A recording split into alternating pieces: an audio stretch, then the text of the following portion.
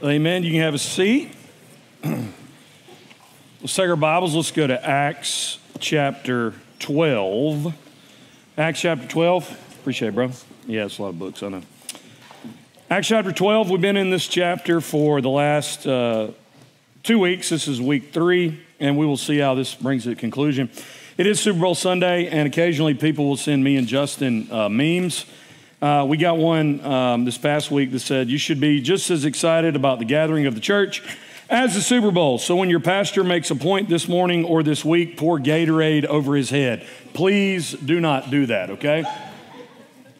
But if you hang out with people tonight, should be a fun day. I'm always for anything with the Eagles in it, so that just kind of gives you a tip where I'm at. Anyway, Acts chapter 12 is where we'll be. We'll be finishing out the chapter this morning.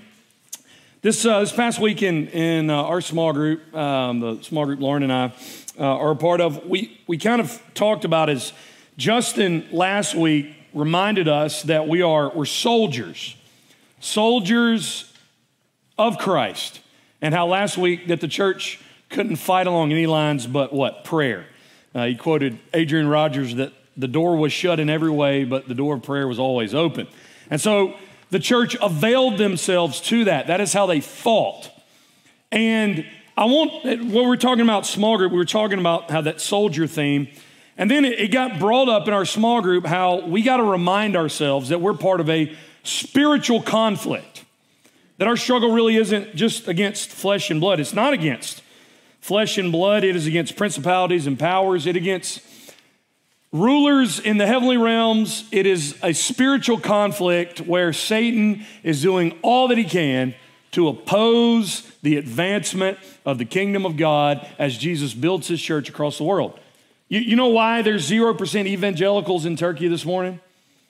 Is because Satan is working to stop the advancement of the gospel. But a text like this morning that we're going to study helps me greatly to be able to pray for the Turks. You know why? I was thinking this morning we were praying. All 7 churches in Revelation in chapter 2 and 3, you know where they were? Modern day Turkey. The church that we're going to study, that's the sending church. Justin will jump into that next week. You know where they are? As Justin mentioned earlier, Turkey. Most of Paul's missionary journeys started or worked around Turkey. A lot of the New Testament epistles were in Turkey. And so as we see that this morning, it can be frustrating or disappointing, but it reminds us that Satan never has the final say. The enemies of God never have the final say. And so no matter the situation, we are able to pray. Before we jump in the text, I want us to pray for, and I ask if we could do this. Brian Belrose, he and his wife Esther Lither are members here. His dad does not have a very good prognosis on his life. His dad's got cancer, and so Brian's flying to Montana tonight to hang with his dad for the next week. His dad's name is Mr. Richard Belrose. So I told Brian we'd pray as a church. So I'm going to pray that Brian gets to spend great time with his dad, but good conversations will be there. And I think I can share this. You know, you're kind of, you don't know where your dad stands, you know, with the Lord right now. And so we want to pray for that. So Brian's going to leave tonight. So let's pray. Isn't that cool that we can just pray, right? We can just stop and pray. So let's pray for Mr. Richard. Let's pray for Brian. Big layover, I think, too, bro, as you travel. But let's pray. And I would just say this because we're not professionals, so we can just do this. If you have a need that you'd like the church to pray for, because there's power when we all pray together, right? Like you can do that. Just hit us up, okay? So we're going to pray for Richard Belrose. We're going to pray for Brian. Let's pray. Father, we come to you. We thank you that as a church we can come before the throne. God, we thank you that we have access. We don't have to purchase our access to you, Lord, by our works or by deeds, that Jesus has purchased us by his blood, direct access before your throne. And God, we come before you as the church, and we pray for the Belrose family. Lord, we pray for Brian as he travels. God, we thank you that he's able to go see his father in North Montana. And God, we pray for traveling mercies today. God, we pray that even along the way, you will remind him of your grace and your presence. And Lord, you'd even enable him to be able to encourage people and be encouraged along the way. God, we do pray for his father as he's got this prognosis of cancer and other medical issues. But God, more importantly, we pray for his heart, pray for his soul.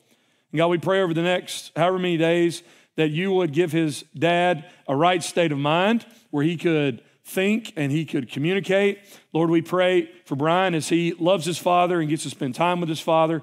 But God, we do pray that there will be opportunities for Christ to be shared. And God, we pray that if Mr. Richard doesn't know you, Lord, we pray that he would come to know you. God, we ask that before your throne. Lord, we pray that you would work in him. And Lord, it would be a special time as Brian spends with his father. God, we're thankful that you are with us in every walk of life. Lord Jesus, on this earth, you know about what it meant to lose your adopted earthly dad. And God, we're thankful that you walk with us no matter what. God, as we look at the text this morning, I pray you'd encourage our hearts, challenge us. Your word's so good, and teach us, and we ask it in Jesus' name. Amen. Acts chapter 12, where we'll be this morning, spiritual conflict. Herod has, at the beginning of the chapter, he stretched out his hand. Remember that? And we saw execution. We saw he had James executed. James, the brother of John, the son of Zebedee, one of the 12 apostles, he killed him. Then later he imprisons Peter. Last week, Justin walked us through the escape part, that God miraculously, for the third time, wouldn't it be cool to be Peter, right? This is the third time that you've been freed. This is the second time you've been freed by an angel. That's some great campfire stories, right? I mean, so Peter's been spared a third time, and now here is Herod. This last part of the chapter is Herod really trying to maybe prove to himself that he is still in control. I was listening to a preacher the last few weeks, trying to bounce thoughts in my head off of stuff. And a statement was made where the Herodian dynasty here, this is nothing more than just the latest attempt to overthrow God's purposes. Think about the scriptures, right? The Tower of Babel, there was a guy named Nimrod, got a bunch of people to try to climb to the sky. Guess what? God stopped it, right? Then you move on. Let my people go. Pharaoh says no. 10 plagues later, guess what? God wins. You get to Joshua. You get to all the kings that would oppose God's people taking the promised land. Guess what? They were crushed. So you move on. You think about the Midianites and the Philistines in the book of Judges and God's anointed king David. They opposed God. Guess what? They were crushed. There's one instance in the history books where the Assyrians came against Israel. And in one night, the angel of the Lord went and killed 185,000 Assyrian soldiers. And the next day, they ran back scared. They were crushed. You remember in the book of Daniel, Nebuchadnezzar got arrogant. And the Lord basically let him go insane for a time period until he remembered that it was God who appointed kings and kingdoms. There was another king in Daniel. He takes the goblets of the temple of God the Babylonians had brought back from Jerusalem, and they're drinking and getting hammered with all of this goblets that were taken from the Lord's house. And a hand appears and writes in the wall, and that king loses his kingdom and is killed that very night. So now Herod is trying to do his thing. Just for kicks and giggles, let me throw up again the Herodian dynasty chart. And I want to show you something. There's one out there. And I don't keep putting it up there because I made this. I didn't. I gave credit where credit's due. Notice this. One generation, the Herodian dynasty starts with Herod the Great. Guess who he tried to kill? Jesus. His son, Herod Antipas, killed John the Baptist. This was also the guy that mocked Christ when Jesus was sent back and forth during his trial from Pontius Pilate to Herod Antipas. Now, third generation, Agrippa has killed James and imprisoned Peter. Later on, we'll find in the book of Acts that Agrippa's son, Agrippa II, Paul stands before him, and Paul shares the gospel with him, but he doesn't believe. What's the point? This is a track record now of over 50 years of this one family trying to oppose the purposes of God. And guess what we find out this morning in Acts chapter 12? God turns the tables. God flips the script. God continues marching over those who oppose his rule and purposes. Let's read the text, Acts chapter 12, beginning in verse 18. Peter has just been rescued. So what happened? Now when day came, there was no little disturbance among the soldiers over what had become of Peter. And after Herod searched for him and did not find him, he examined the sentries and ordered that they should be put to death. And then he went down from Judea to Caesarea and spent time there. Now Herod was angry with the people of Tyre and Sidon, and they came to him with one accord, and having persuaded Blastus, the king's chamberlain or assistant, they asked for peace, because their country depended on the king's country for food. On an appointed day, Herod put on his royal robes, took his seat upon the throne, and delivered an oration to them. And the people were shouting, "The voice of a God, and not of a man." Immediately, an angel of the Lord struck him down because he did not give God the glory. And he was eaten by worms and breathed his last. But the word of God increased and multiplied. And Barnabas and Saul returned from Jerusalem when they had completed their service, bringing with them John, whose other name was Mark. When we stopped last week, we still have to ask this question, who's in charge? Because is Peter going to be freed only to be rescued again? Because he's already been arrested twice, right? And then he gets arrested again, and Herod's going to kill him. Herod Agrippa's going to kill him. So really, who's in charge? That's what we want to see here. Is the Herodian dynasty the latest to come about and stand against God, and will they conquer? It's a small church in Jerusalem that has just recently expanded into Antioch. What are they against Rome? What are they against the empire? What are they against a king that's been put in power by Caesar? And if you'll remember, as we've walked through this chapter, early on it looked like Agrippa was up 1-0 after James got killed, right? But what do we find out? Agrippa, by killing James, had already fulfilled the words of Jesus, right? So it's not Agrippa 1, Jesus 0. It's Jesus 1, Agrippa 0. Last week, he's going to bring Peter out, and he's going to kill Peter in the same way. What's going to happen to Peter? The church prays.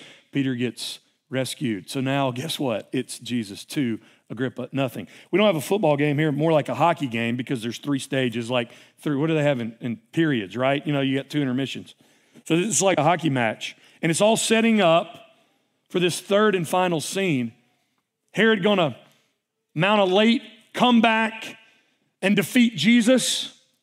No, what we're going to see this morning is this clean sweep.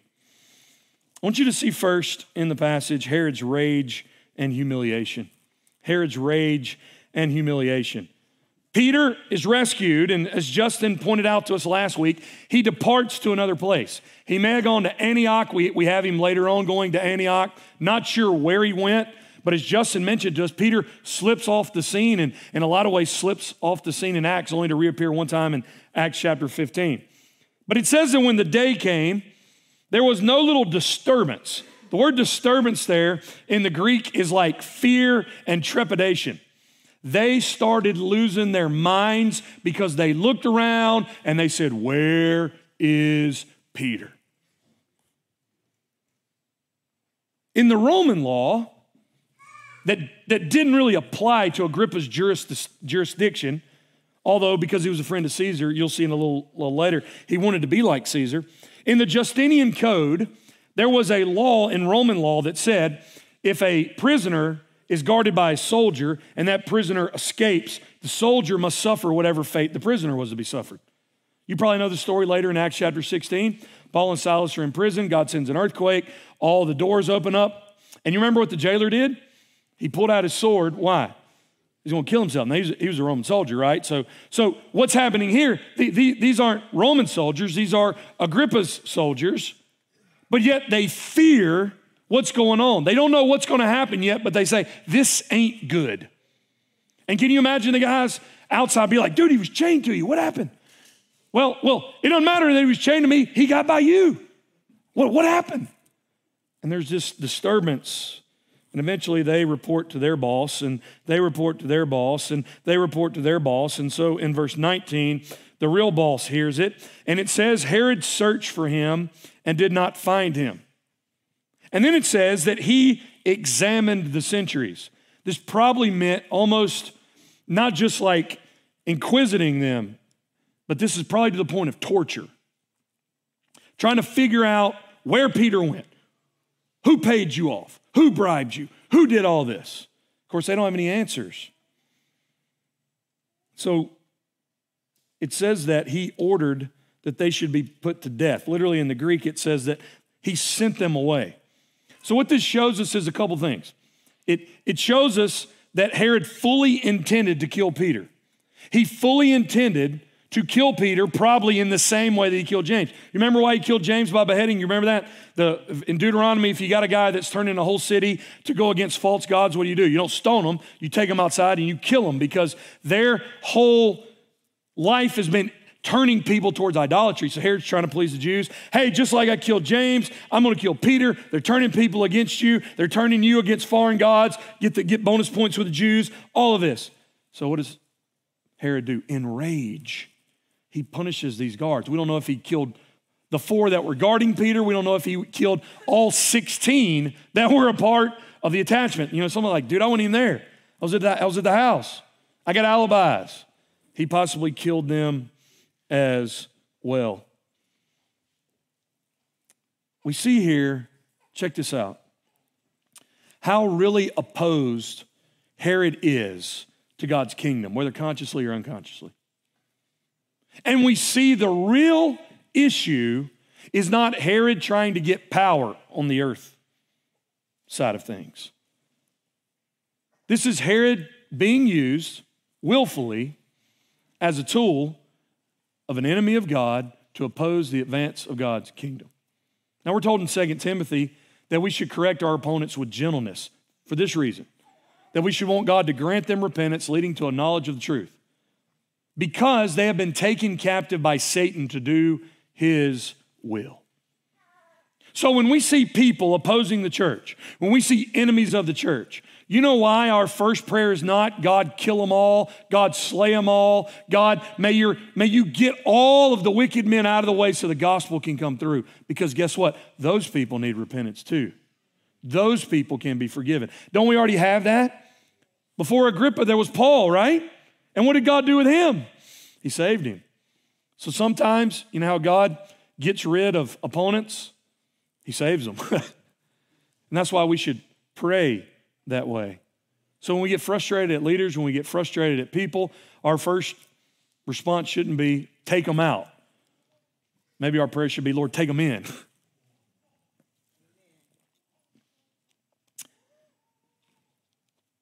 But notice what it says in verse 19. He went down from Judea to Caesarea, and he spent time there. After treating these soldiers like pawns, expendable, I didn't get what I wanted out of you, I'm just going to kill you, he goes down to Caesarea. Caesarea is north of Jerusalem. This is not just a geographical statement, because Jerusalem is higher in elevation. Caesarea is by the seashore. It's almost as Luke is saying, like, Agrippa was humiliated. He was downcast. He basically took his toys and his little wagon and pouted all the way back to Caesarea. Now, do you see God's grace in this?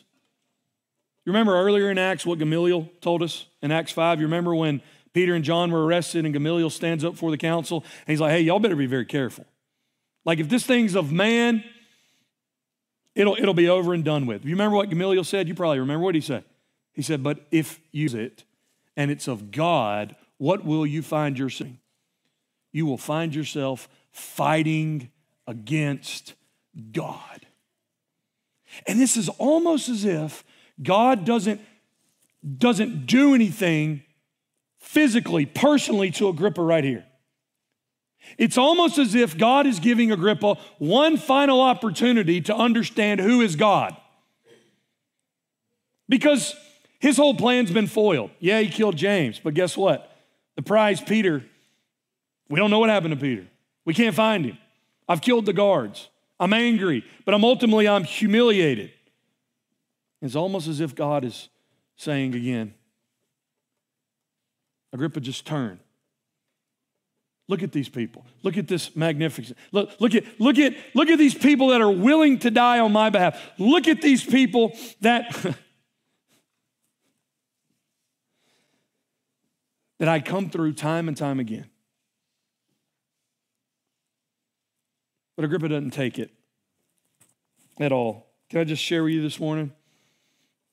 Perhaps in your life this morning, the reason why you're going through certain circumstances that you've created is because it's God in His grace trying to get your attention. Like sin really is rebellion against God. And God is very patient. He's long-suffering. He doesn't want any to perish. He wants all to come to repentance. Doesn't mean if you're sitting in a palace as King Agrippa. Doesn't matter if you're just selling stuff on the street. Everybody is of equal value to God, and the gospel is for all. And this morning, I would just tell you, quit fighting against God. John MacArthur said it this way. You know why we don't fight against God? Because God always fights back. And Agrippa's about to learn that lesson. Rage and humiliation. Secondly, this morning, I want you to see Agrippa's hunger for glory in God's judgment. So he goes back to Caesarea, and some time passes. Now, I kind of want to fill in the details. I'm going to read a few verses. I'll fill in some of the details. Now, Herod was angry with the people of Tyre and Sidon, verse 20. And they came to him with one accord, and having persuaded Blastus, the king's chamberlain, they asked for peace, because their country depended on the king's country for food. On an appointed day. Stop. Now we know the end of this story happens in AD 44. We know that. So what you got to realize is, if we're trying to figure out where this took place and what's going on, there were games in Caesarea that happened every 5 years. Herod the Great, Agrippa's grandfather, built Caesarea.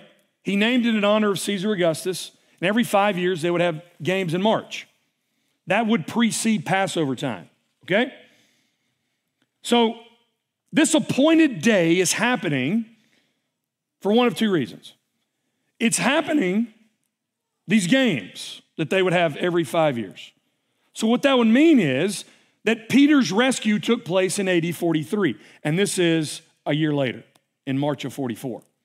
Or the reason why Agrippa could have had a celebration like this was in honor of the Emperor Claudius. His birthday was August the 1st. We know that from history.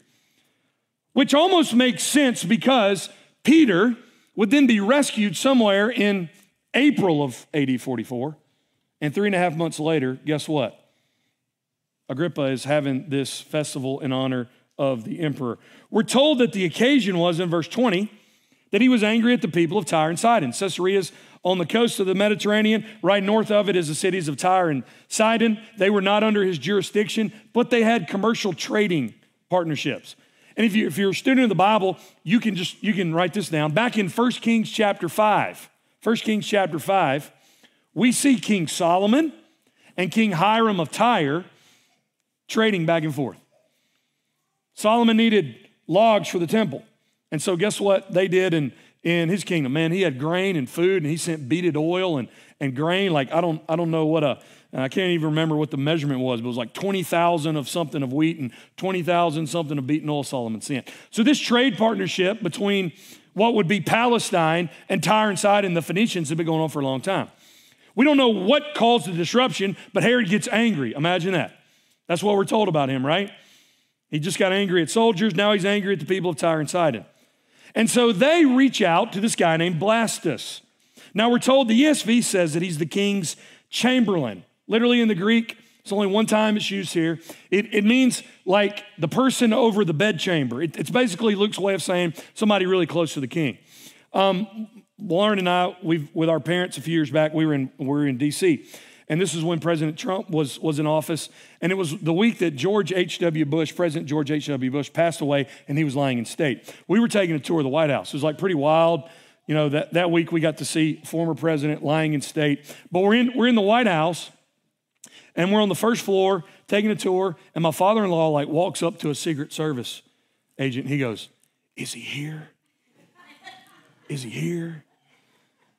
And the Secret Service agent standing. "Who, sir?" "You know, is he here?" Secret Service agent goes, "Sir, there's a president's funeral this week." Because there were like 5 presidents in town. You know, Trump was there, Clinton was there, W. Bush was there, Obama was there. So, I mean, there was 5 presidents, and at the funeral. So it was just like, yes, he's here, My father-in-law loves just doing that. He loves talking in code. You can talk to Lauren about that later. Anyway, is he here? This was one of those guys that would know where Agrippa was at all times. So probably through like bribing, Tyre and Sidon get through to Agrippa. And let's just be honest, they come here to kiss his butt. Like that's what they're doing, okay? They're there to just, this is, okay, you're great and fabulous. And of course, Agrippa takes it in. And so possibly in August, late summer of 44, or early spring 44, he has this grand assembly. And the amphitheater where it happened is still in Caesarea. They unearthed it. It's pretty wild. This is the same place later on. I'm just full of history facts this morning. I'm just telling y'all, I just groovy this week in study, man. I love how all this stuff connects. This is the same place where Paul later would defend himself. So what's wild is this great crowd assembles. And why? In verse 20, they are asking Herod for peace. Quit being angry at us. Why? Because their country depended on the king's country for food. They needed the wheat and grain from Galilee. They needed from Palestine's breadbasket. And Herod had apparently shut it off. And so they come to pay homage. And on this appointed day, Herod put on his royal robes. Notice he sits upon the throne and he delivers an oration to them. Man, this dude wasn't Caesar, but he sure tried to act like him, Now, what's amazing, I'll have a few of these books at the back just for you to take pictures if you want. This is Josephus. He was a Jewish historian. And almost like word for word, what Luke shares here is what Josephus recorded. Now, I'll read it here in just a minute. But I want you to notice specifically that it says that on this appointed day, Herod puts on royal robes, he took his seat upon his throne, and he delivered an oration. That's what Josephus says. This is in the Antiquities of the Jews. This festival, a great multitude was brought together of principal persons, and they were of dignity. On the second day, Herod put on a garment made wholly of silver and of a contexture truly wonderful. And he came into the theater early in the morning, at which the silver of his garment, being illuminated by the fresh reflection of the sun's rays upon it, shone out after a surprising manner, and was so resplendent as to spread a horror over those who intently looked upon him. And presently his flatterers cried out, one from one place and another from another, though not for his good, that he was a god. And they added, be thou merciful to us. For although we have reverenced thee only as a man, we shall henceforth own thee as superior to mortal nature. Herod was known for his orations. In the Mishnah, there is this Jewish writing. He was half Jewish, and so he's standing in the temple, and he gives this speech. And halfway through it, he's reading out of Deuteronomy that no foreigner shall come close to the temple. And he puts on like this waterworks, and he starts weeping and crying. And the crowd says, no, you're one of our brothers. You're one of our brothers. And that's what he pulls right here, is that he comes out with this garment on made of whole silver early in the morning, strategic, right? So when the crowd sees him, he reflecting this bright, shining light.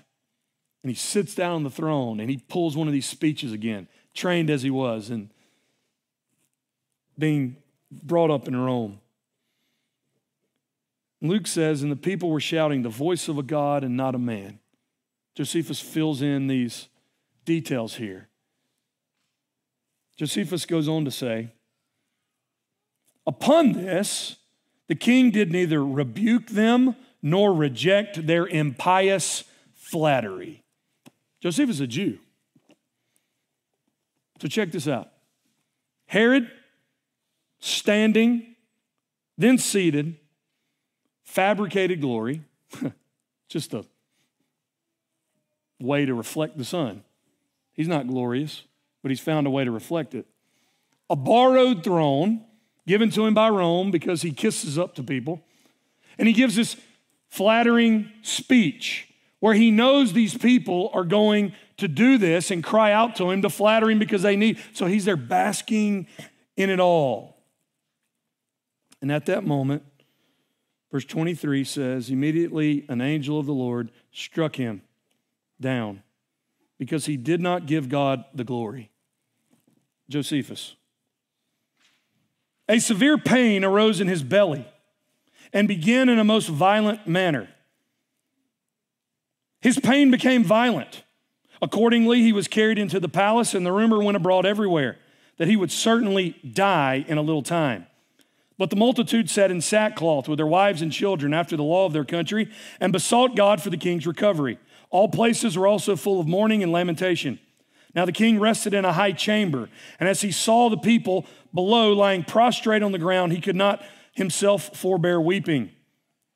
And when he had been quite worn out by the pain in his belly for 5 days, he departed this life, being in the 54th year of his age and in the 7th year of his reign. What happened to him? It's very interesting here. In the midst of basking in his own glory, of his own made-up glory, an angel strikes him. A couple different things possibly happened. Some people have said that maybe his appendix ruptured. But Luke uses a very, very unique word here. In the English we have, he was eaten by worms. Literally in the Greek, it's worm-eaten. And I don't mean to upset your stomach or your lunch or mess with your lunch. But I want you, for the sake, don't eat lunch because you're going to eat 6,000 calories later tonight, right? So listen, this is pretty intense. But I think it begs for us to see what's really going on. Greek word here is a combination. The first word is scolex, which describes the head of a tapeworm. There is something called a hydatid cyst that's formed in the body because of tapeworms. In an agricultural society with goats and sheep, tapeworms exist. Possibly the way this would be transmitted, a dog would eat on some of that, and then fecal matter would pass on to a man due to like contaminated hair. So it's possible that he had some tapeworms inside of him and they formed this cyst. Now, let me read. This is MacArthur's commentary, but he's quoting a book called Science in the Bible. The word scolex means a specific head structure of a tapeworm.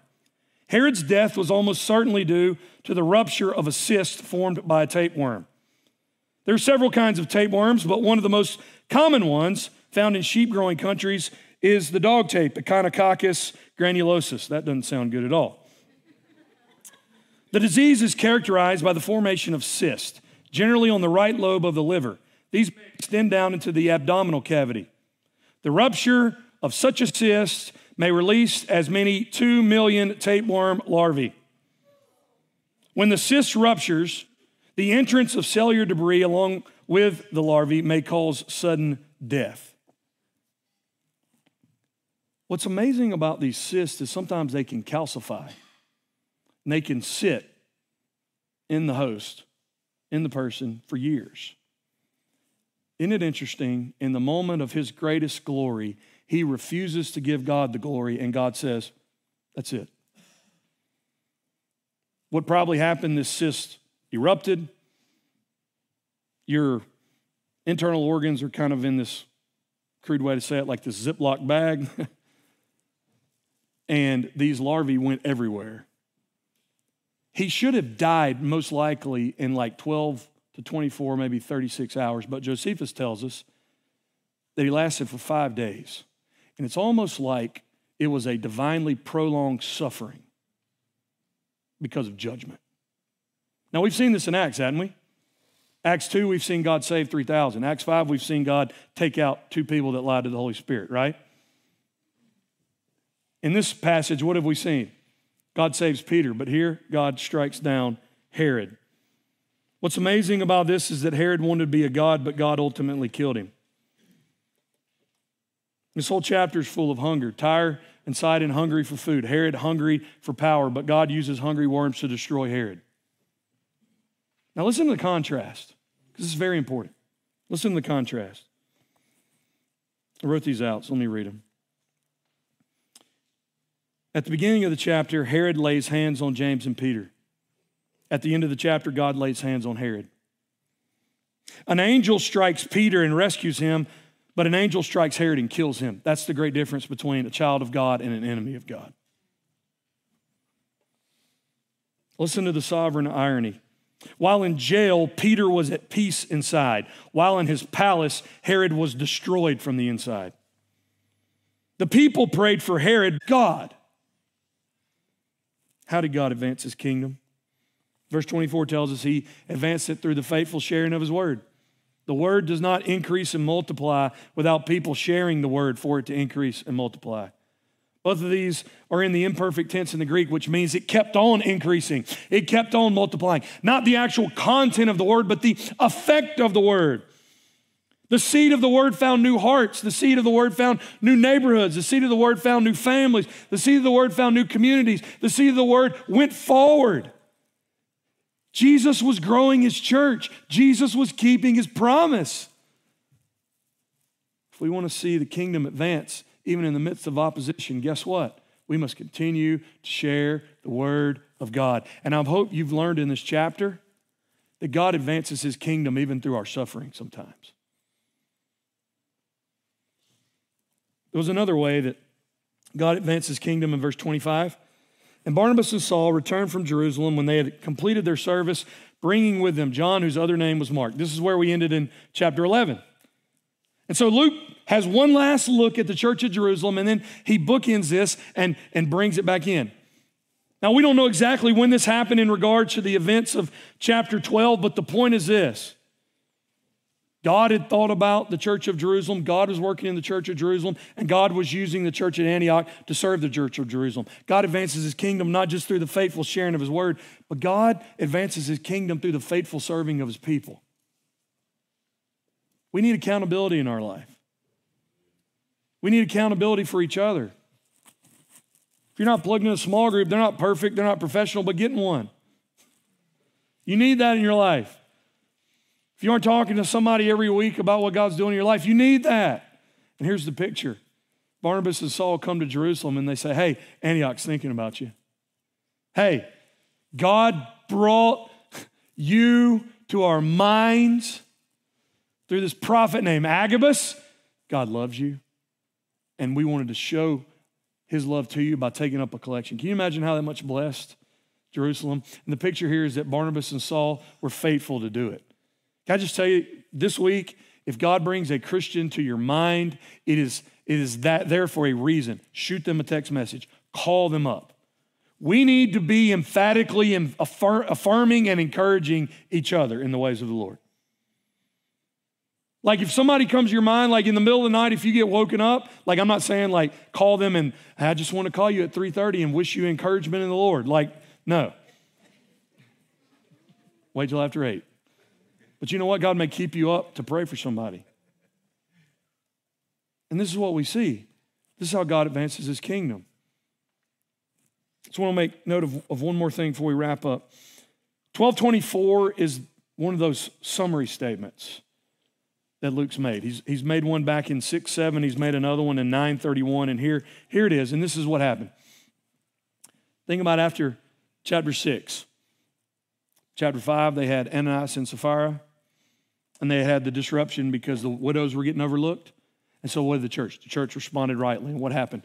The word went forth. More disciples were made. Chapter 9, they've had the big persecution with Saul of Tarsus. But guess what? God saved Saul. And guess what? The word continues to go forth. Here it is in chapter 12. One of the apostles gets killed. Another one slips out of the limelight. But guess what? This train's still going. And aren't you thankful in the last 2,000 years? Every time someone has tried to take Jesus down, Jesus just shows the next latest thing, that he is king. Tertullian, the early church apologist, said this: "Go on, good governors. The mob will think you all the better if you sacrifice Christians to them. Crucify, torture, condemn, destroy us. Your injustice is the proof of our innocence. For that reason, God allows us to suffer these things. Your cruelties, though each be more elaborate than the last, do not profit you. They serve rather as an attraction to our group. The more you mow us down, the greater our numbers become, because our blood is the seed from which new Christians spring. That's the attitude of a church that knows Jesus is in control. Take James out, somebody will rise up.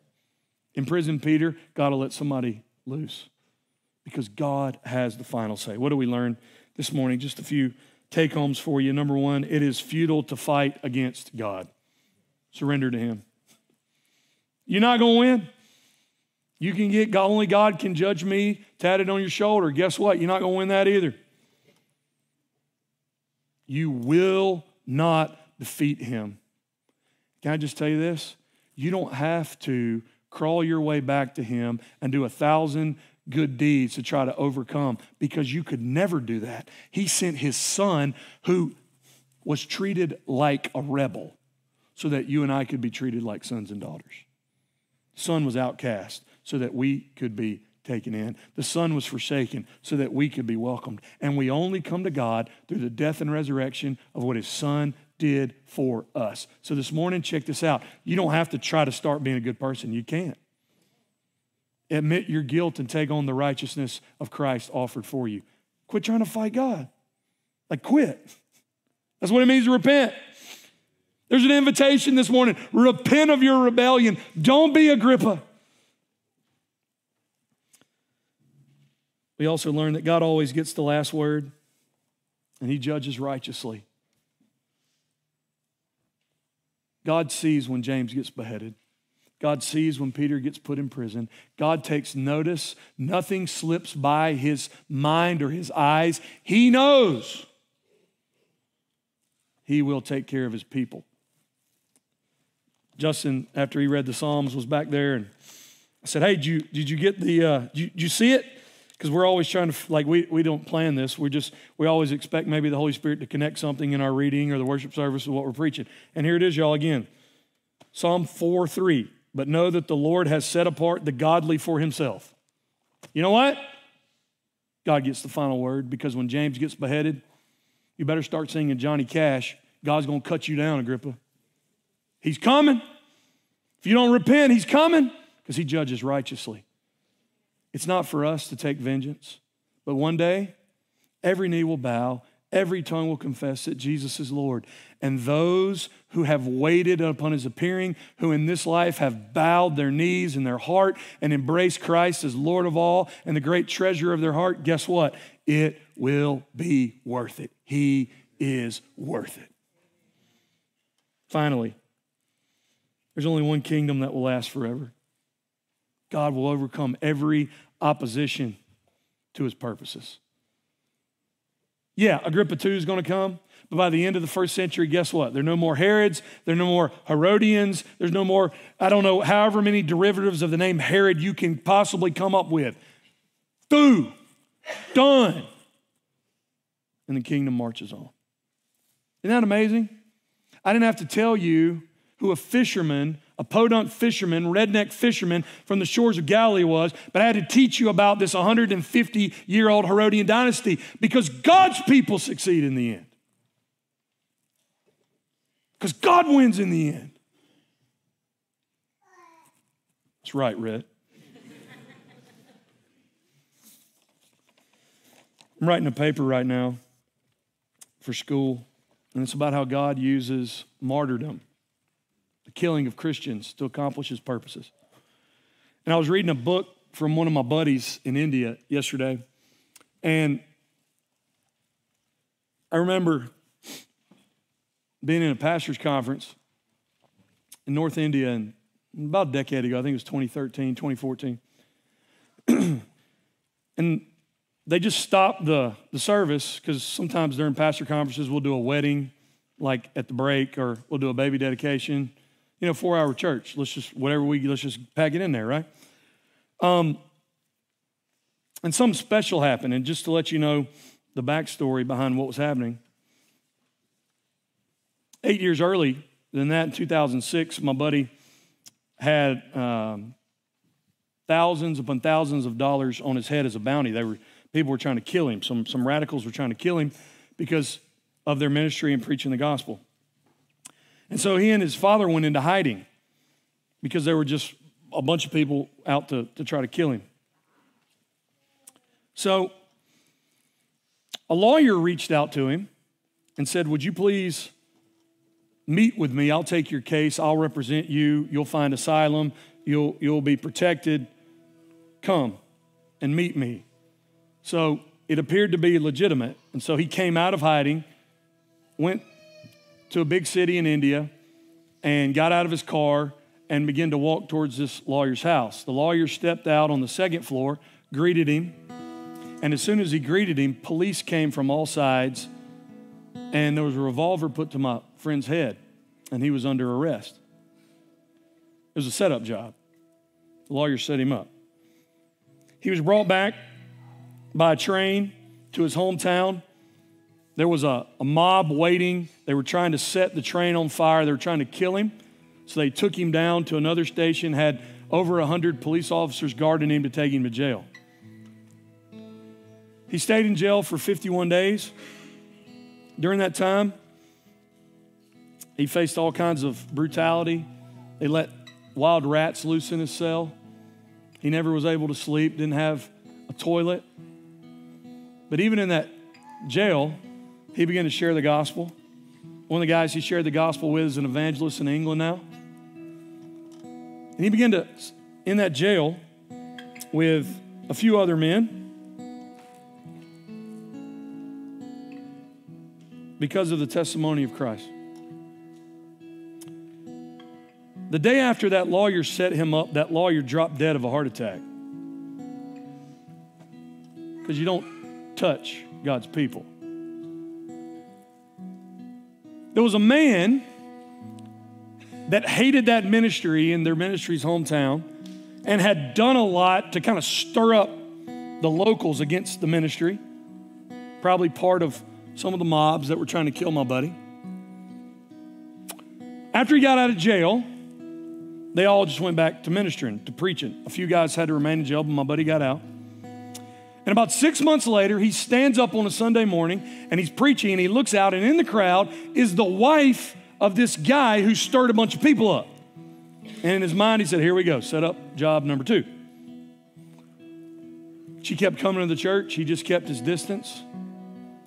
A few months later, she came to him. She said, I want to be baptized. I'm following Jesus. In his mind, he's like, there is no way we're baptizing this woman. I'll go back to jail. They'll burn the building down. So they just kept putting her off. About 4 months later, they were baptizing in their garage. They have this grate, you pick it up, and there's a water tank. And they were baptizing. She came and jumped in. And she said, no, you must baptize me. I'm following Jesus. They baptized her. She began to follow the Lord. Her and her husband tried to have children. They couldn't. She finally looked at him one day. She said, if you quit worshiping those idols and come to Jesus, then we could have a child. She's bold. So back at the pastor's conference, I'm sitting there next to my buddy. On the other side of me is this guy named Nathaniel, who was put in prison with my buddy for 4 months. And stuff starts happening on the stage. I lean over to my buddy, hey, what are we doing? Oh, we got to do baby dedication. Okay, baby dedication. So he goes up there. Here comes a man walking down the aisle. Wife's with him, baby boy. Turns out it's the woman who got saved and jumped in the baptistry to be baptized. And here was her husband, who was now coming to the church. And here was their brand new baby boy. And they were walking up to dedicate this baby. And guess who oversaw the baby dedication was my buddy that this guy had got thrown in jail. And so what's pretty cool in Indian culture, sometimes, like I've had to name babies before. There's like some random baby in like West Bengal named Lauren because they said, name this baby. I've named other babies other places. But they look, and so they look to my buddy and they say, okay, you give the name, Pastor. You give the name for the baby. And he looks over at his friend, Nathaniel, that was thrown in jail. And he says, baby will be called Nathaniel. Full circle. So that's how God works. and there may be blood, and there may be suffering, and we may lose somebody along the way, but his kingdom marches on. And I don't care who Agrippa is, and I don't care how big he thinks he is. There's only one king that sits on the throne, and his name is Jesus. You can't impeach him. You can't overthrow him. You can't outvote him. You're not going to outlast him. He is King of kings and Lord of lords, and there is no other.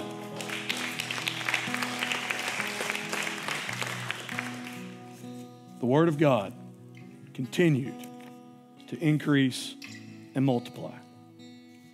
It's futile to fight against God, especially a God who's willing to save you, especially a God who's willing to walk with you. Let's pray.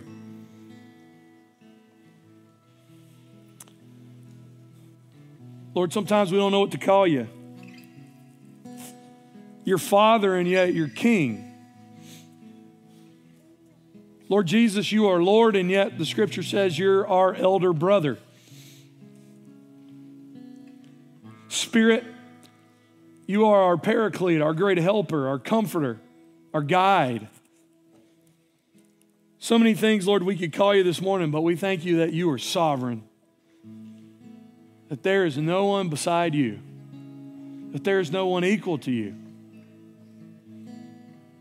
That like Psalm 2 says, the rulers of this world seek to overthrow the Lord and his anointed, and he just laughs.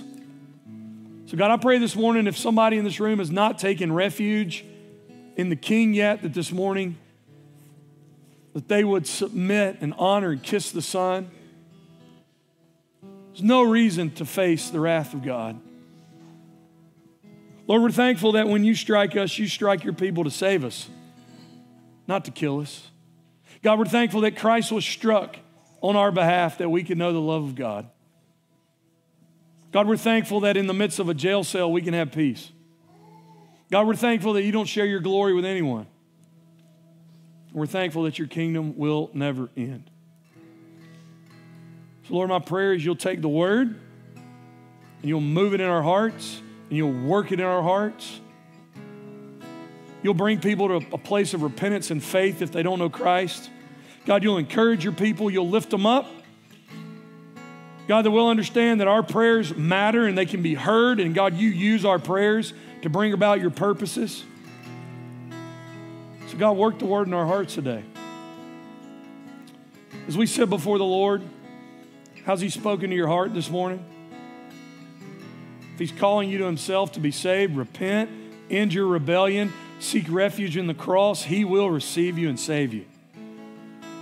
In just a moment when we stand and sing, we'll have pastors at the back of the room. If you need somebody to pray with you, if you need to talk to somebody, we'll be at the back. If you're a Christian and man, you're struggling, you need some prayer, we'll be back there for you as well. Let's worship this King whose kingdom will never end. Christ alone. Let's stand and sing this. Lead us, Daniel.